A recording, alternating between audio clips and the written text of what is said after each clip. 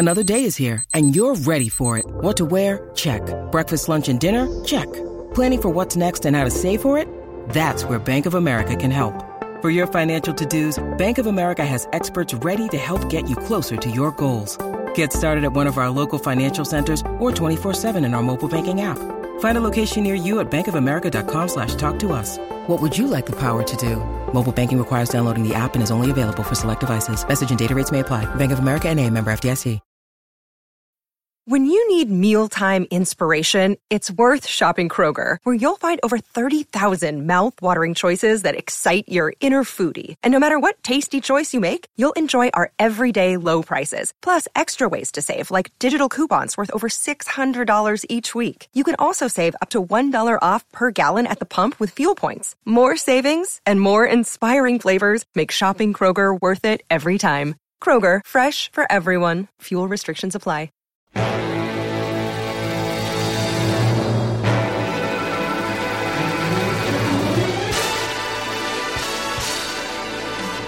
Ladies and gentlemen, children of all ages, we love Hanna-Barbera!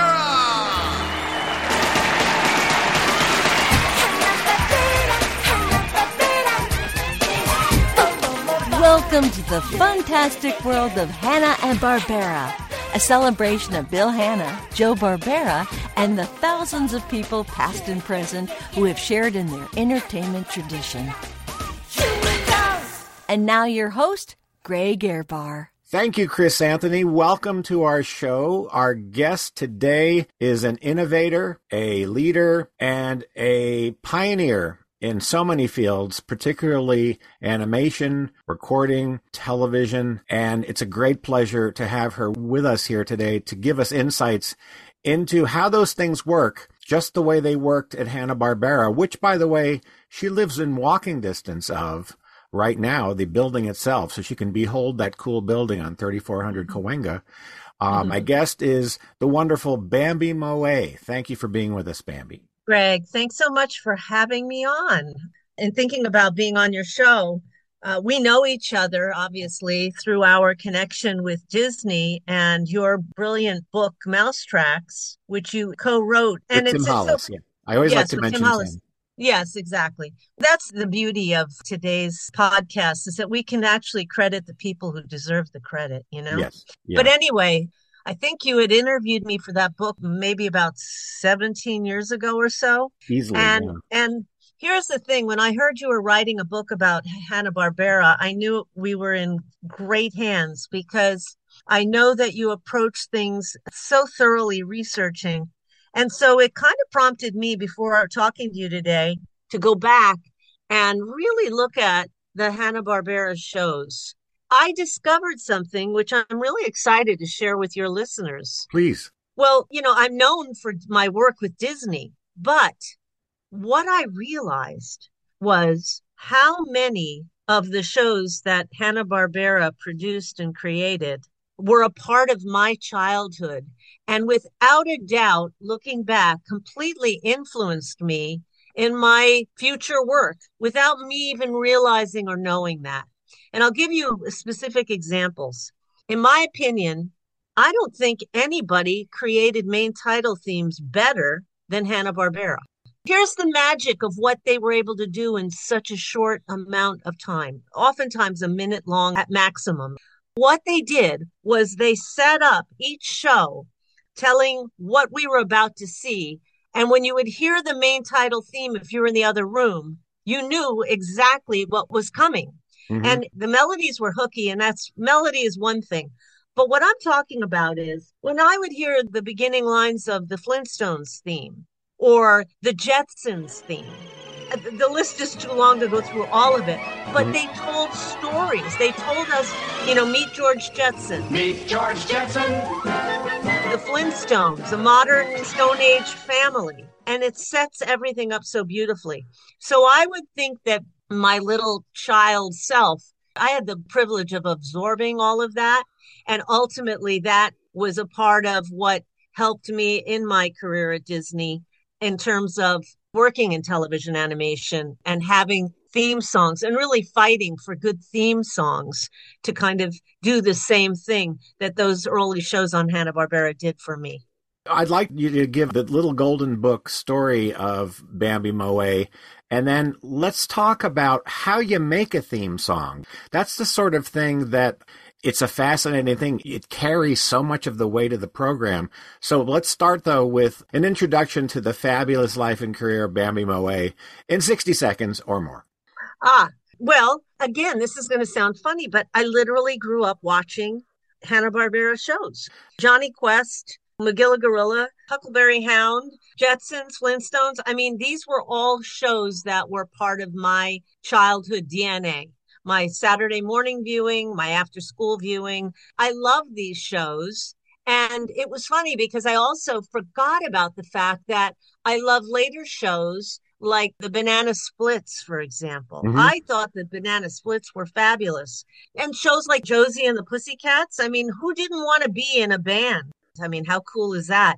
That was me as a kid growing up. That was my animation vocabulary. I learned, and no, you don't even think of it because later on, you want to know about how you approach creating a main title theme. Well, they come about in different ways. Sometimes it can come about by virtue of having a song that already exists and then adapting and modifying it for your use. Mm-hmm. That happens. The other way is that you have a script or a story idea, or you have an outline, and you think about, well, what do you want to convey to tell the audience ahead of time what this show is about? For example, it's like kind of the Gilligan's Island approach. Yes, absolutely. To main title themes. Some of the main title themes can introduce your main characters. They could tell a little bit of backstory in a very short amount of time.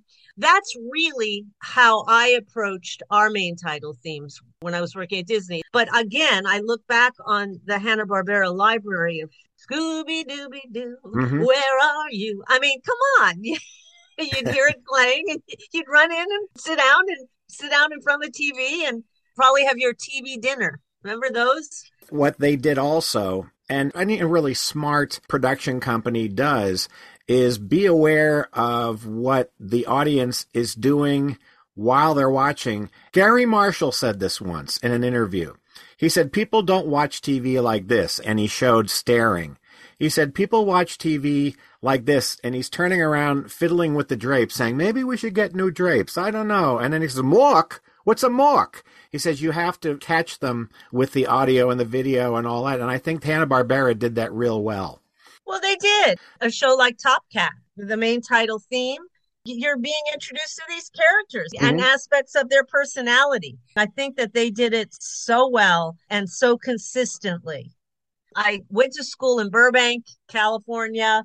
I grew up in Long Island, New York, and I came back out to California again. Speaking of Burbank. Yes. And this is not so much in the weeds as one might think, because this show influenced a lot of Saturday morning cartoons. What was it like to live in Burbank when Rowan Martin's Laugh-In was on? Oh, wow. Rowan Martin's Laugh-In. You know, I don't know that I've talked about this, and I didn't realize this again until I looked at the entire list of Hanna-Barbera shows. But my father, was a toy inventor. Oh. My father worked for different companies. Initially, he worked for Ideal Toys. And when Ideal Toys was making things like Mr. Machine and Mousetrap, my dad got to work with Rube Goldberg on Mousetrap. Wow. I didn't know that, Bambi. Yep. Mousetrap! Mousetrap, the wildest, funniest game you've ever seen. Mousetrap! Here's where the fun begins. Move 2 spaces. 1, 2. Start building the mousetrap.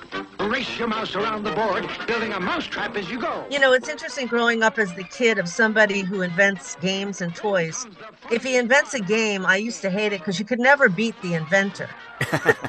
Crazy Clock was another one. Yeah.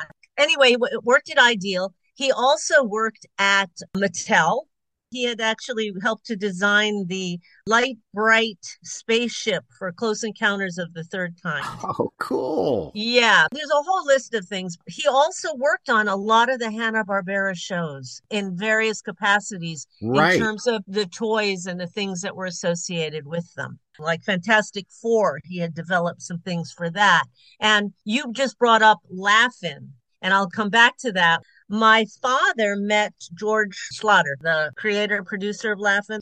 My dad loved to restore Mercedes. That was his hobby. He loved old Mercedes and he would restore them. And George met my dad and saw my dad's 300 SL Mercedes and asked him if he could use it in one of his Laugh-In episodes. He had a special one coming up that was featuring Betty Davis. Can you imagine Betty Davis sitting in the back of my father's classic 300 SL Mercedes for one of the Laugh-In episodes? And I found a treasure trove of slides of behind the scenes at that Laugh-In episode. And, you know, it included shots of young Robin Williams, who I would later go on and work with as the genie in Aladdin.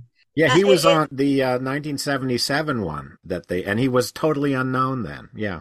You know, talk about in my book, Part of the Magic, I talk about those invisible threads.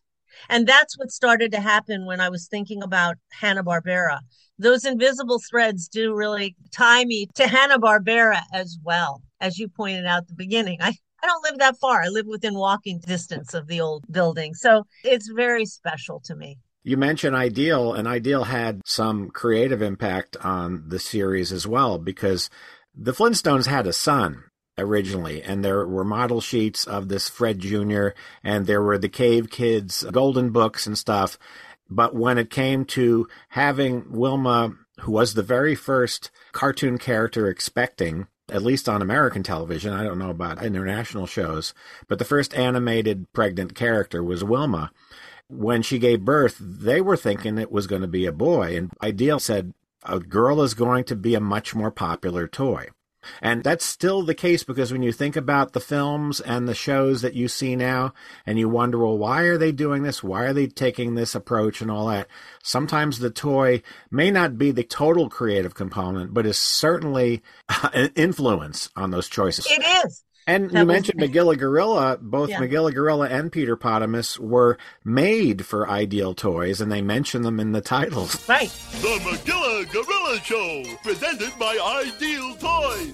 They're wonderful toys. They're ideal. Get it? I would remember seeing early prototypes of things around the house, but they didn't hold the value that they would hold today. I wish I still had them all, you know? Oh, yeah, especially in the boxes and all of that. We had Mousetrap in the big, white, gigantic box before they made the boxes smaller and all. Toys used to come in huge packages. Boxes. Yes, that's right. I love Mr. Machine. I don't know if you remember Mr. Machine. You know what? My brother wanted Mr. Machine when we were kids, and he didn't get one because my mom said, oh, you'll take it apart, you'll lose the pieces.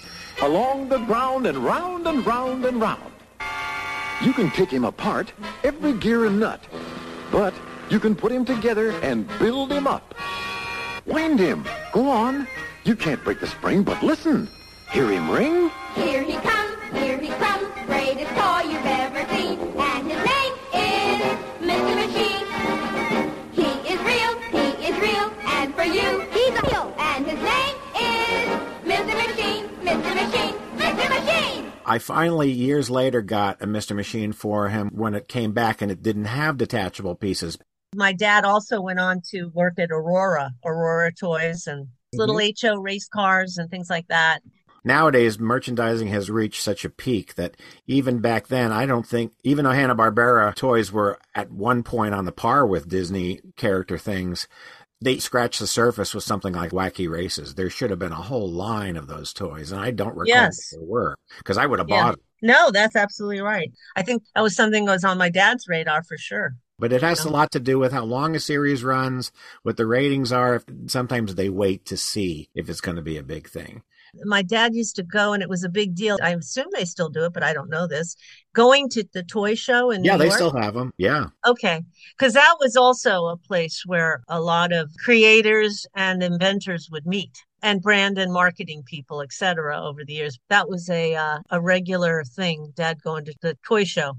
But there was also something that arrived on shelves in 1965 that you weren't aware of until I gave you a copy of it, and that was on Hanna-Barbera Records. Wilma Flintstone tells the story of Bambi. Do you know how did that even come about? Why on earth would that have happened? I mean, I treasure it. I love it. I have it actually hanging on my wall in my office, but it just seems like, really? Oh, yeah, yeah. And this is going to be detailed in my book, Hanna-Barbera, The Recorded History from Modern Stone Age to Meddling Kids. It's going to be detailed because Hanna-Barbera's work and recordings goes almost back to the beginning of their partnership and continues today with their characters. And at one point, for about 2.5 years, they had a children's line and they had a pop and general line. The children's was called the cartoon series, and what they did was, I think they looked at what was selling already and found a way to Hanna-Barberize it or modernize it or both. Sometimes they did a serious adaptation of a fairy tale. Sometimes they did a kind of a wacky, groovy version like the Cinderella album with Mr. Jinx, Pixie, and Dixie. So they obviously looked at the Bambi soundtrack was selling well. They looked at what Disney mostly was selling, but RCA Camden and Columbia Harmony and all the other labels, what are they selling that we can give a twist to? So Bambi was a popular title. It had been reissued in this. I first saw it in the 60s. And so who better to tell the story than Wilma? And the premise is that Hanna-Barbera played fast and loose with character history. So in this thing, Fred brings home Dino, and the kids are playing a little too rough with him, and he's just a puppy. So Wilma says, it's time for me to sit down and tell them about a little deer who lived in the forest, to teach them about compassion and caring for animals and for others. Bam Bam! It's not nice to treat Dino like that. I'm sure he didn't mean to, Wilma. Bam Bam's kind of young, you know. I know. But now is as good a time as any to teach Pebbles and Bam Bam how to treat a pet. But how are you going to teach kids their age about kindness? Well, Fred, I think the best way would be to tell them a story about a little deer named Bambi. Oh, yeah. And the entire album at that point becomes a very tender and warm and very serious retelling of Bambi based on the Salton book. I just thought, I have to give you a copy of this. That you... Oh, no, I treasure it. I mean, I treasure it. Now that the way that you describe it, I don't know that you naturally put those thoughts together. You know, I used to spend a lot of time in record stores. And I think if I had seen that in the rack, I wouldn't have a clue as to what you're saying that album is about. You know what I mean? It just seems odd. It's like, Wilma Flintstone. Wow, you know. Yeah. But what's interesting about that cartoon series is that they also were premiering in the era of the Beatles and the Beach Boys and the rising appeal of pop records to children. The children's record industry was changing, and in a year there would be the Monkees. And so what Hanna-Barbera did that no other label did in 65, except for a couple of Beatles spoofs, you know, like with the Chipmunks, and there were a handful of those. They did pop and folk and garage band and surf sounding songs, which were kind of surprising back then to hear. And the Bambi album opens with this sort of the Flintstones, the Flintstones.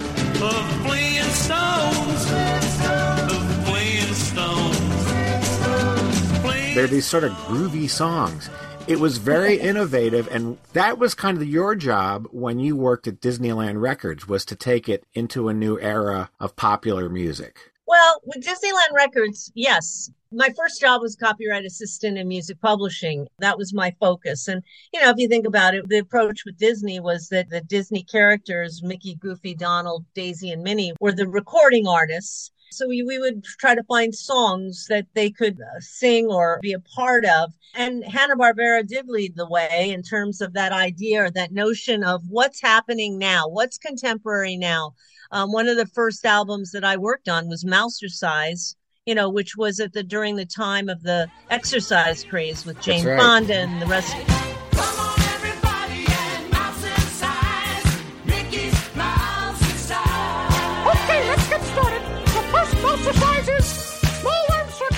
And so they would look at and consider anything that was going on in the world that was popular and then see if there was a way in or a fit or a way to approach it to put their own spin on it. I mean, people have been doing that since the beginning of time. Yeah. But I think you're right. I think Hanna-Barbera was ahead of its time in many ways. I don't know that they were as successful. Well, there were a lot of, that's in the book too.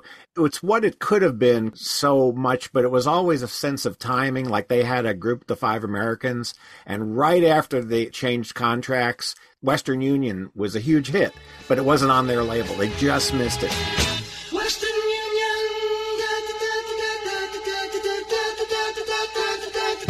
A lot of it was timing. Had they stayed in business longer, I think maybe the Taft purchase may have had something to do with it. The other thing was that they distributed them themselves. So they had very limited. That's why they became the holy grails throughout the 60s and 70s until eBay. They became so hard to find because they weren't everywhere. And so that was another reason they didn't stay around long enough. And they were very much made to be contemporary at the time. Disney did a Jungle Book album 2 years later that had a pop sound. They were starting to do that. And of course, the Buena Vista label had Annette and all that, but stuff that was aimed specifically at kids had not yet done that. And in a way, when you were working on what you were working on, it still hadn't done it quite so up to the time, because the Totally Mini album was right on the crest of the wave.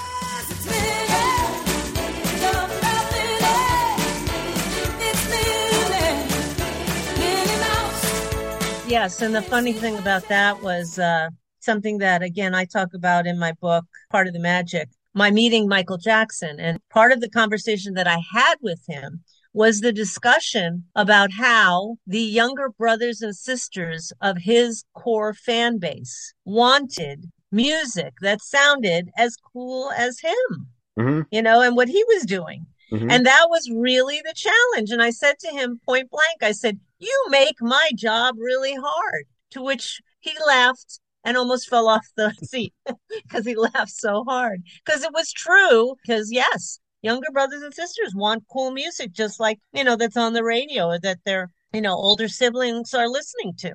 You're 100% right. I think, though, that part of it is marketing and how to approach the marketing. And I just don't know that Hanna-Barbera did that as successfully. They didn't have the reach that Disney had, being Disney, with the name. Hanna-Barbera was not a household name then. You know, it was still a very new company. People knew the characters, but the name wasn't out there as much. They were getting it out there. So Disney was preeminent. And then you had major labels like RCA and Columbia and Decca that were competing. So it was a crowded marketplace. Children's records were probably a tenth of the industry, but that's a lot of records in every single store. Plus, they sold records in grocery stores and in toy departments. So they were kind of everywhere. One of the things I wanted to ask you about, because those who are familiar with the Hanna-Barbera records and wondering about the casting and about how they were produced as stories using the music that they used, there is a parallel in what you did doing the read-alongs, because you did a ton of them. And sometimes you could get like a member of the original cast, but quite often you would cast actors who had the skill to sound like them. Yeah, sound-alikes, but actually I just remember there were just certain voice actors of the day who were just brilliant at narration and clarity. I just remember that, sound-alikes, but that's also a slippery slope because, you know, you have people who really are in love and know those voices, and you don't want to give them something that doesn't sound as good or feel as authentic. So I think there's finding that balance. In some instances, yes, the casting was imitative. But I think that we really did our best, especially with the read-along stories. Like, for example, I worked on E.T. as told by Gertie. Yeah. Well, Gertie was Drew Barrymore in the film. And so we had young Drew come into the studio, and she read a script that was written by Jim Magon, who was my boss at the time and who wrote a lot of those story records, knew how to do them really well. Steven Spielberg came in and directed the session with Drew. Hi, I'm Gertie, and I'm going to tell you the story of E.T. You'll know it's time to turn the page when you hear the chimes ring like this. That was really cool. Did it help to sell more records? Probably. You know? Well, she was on the cover, and E.T. was very hot. See, that's another thing that Disney went into during the time you were there is they licensed outside things. In fact, the first George Lucas co-productions at the Disney Studios were not the Star Tours attraction and not the acquisition of Lucasfilm, but the read-along Disneyland Vista records of Star Wars, Empire Strikes Back. That was the first time that he worked with Disney. Again, giving credit where it's due. Gary Kreisel, who was the head of the Disney record label, was very savvy in recognizing that to continue the read-along book and story record business, at that point, it was to look at maybe licensing outside family entertainment and children's properties. And so he forged the relationship with George Lucas and Lucasfilm and Steven Spielberg and Amblin. And by the way, if you think about it, they were happy to go into business with Disney because they were making a deal to license their stories to the world's largest children's record label, which is what Disney was at the time and probably still is. It made a lot of sense for George Lucas to say, I'm not going to go into the children's record business, but here. He had dabbled in it on LPs because there was a story of Star Wars and a story of the Adventures of Luke, but not to the level that Disney was doing it. Well, Michael Jackson actually did a recording of E.T. Yes. And so we were challenged by how do we make something that's going to be that appealed to maybe a different audience. And we went for the core basic children's record audience. And so the story of E.T. as told by Gertie made a lot of sense. And now, folks, please stay with us for part 2 of our chat with Bambi Moe as she describes how a record is actually made, and we discuss the only Disney Hanna-Barbera read-along recording ever created. Look, Bumble knows you're exhausted by dating. All the, must not take yourself too seriously, and 6'1" since that matters, and what do I even say other than, hey? Well, that's why they're introducing an all-new Bumble, with exciting features to make compatibility easier, starting the chat better, and dating safer. They've changed, so you don't have to. Download the new Bumble now.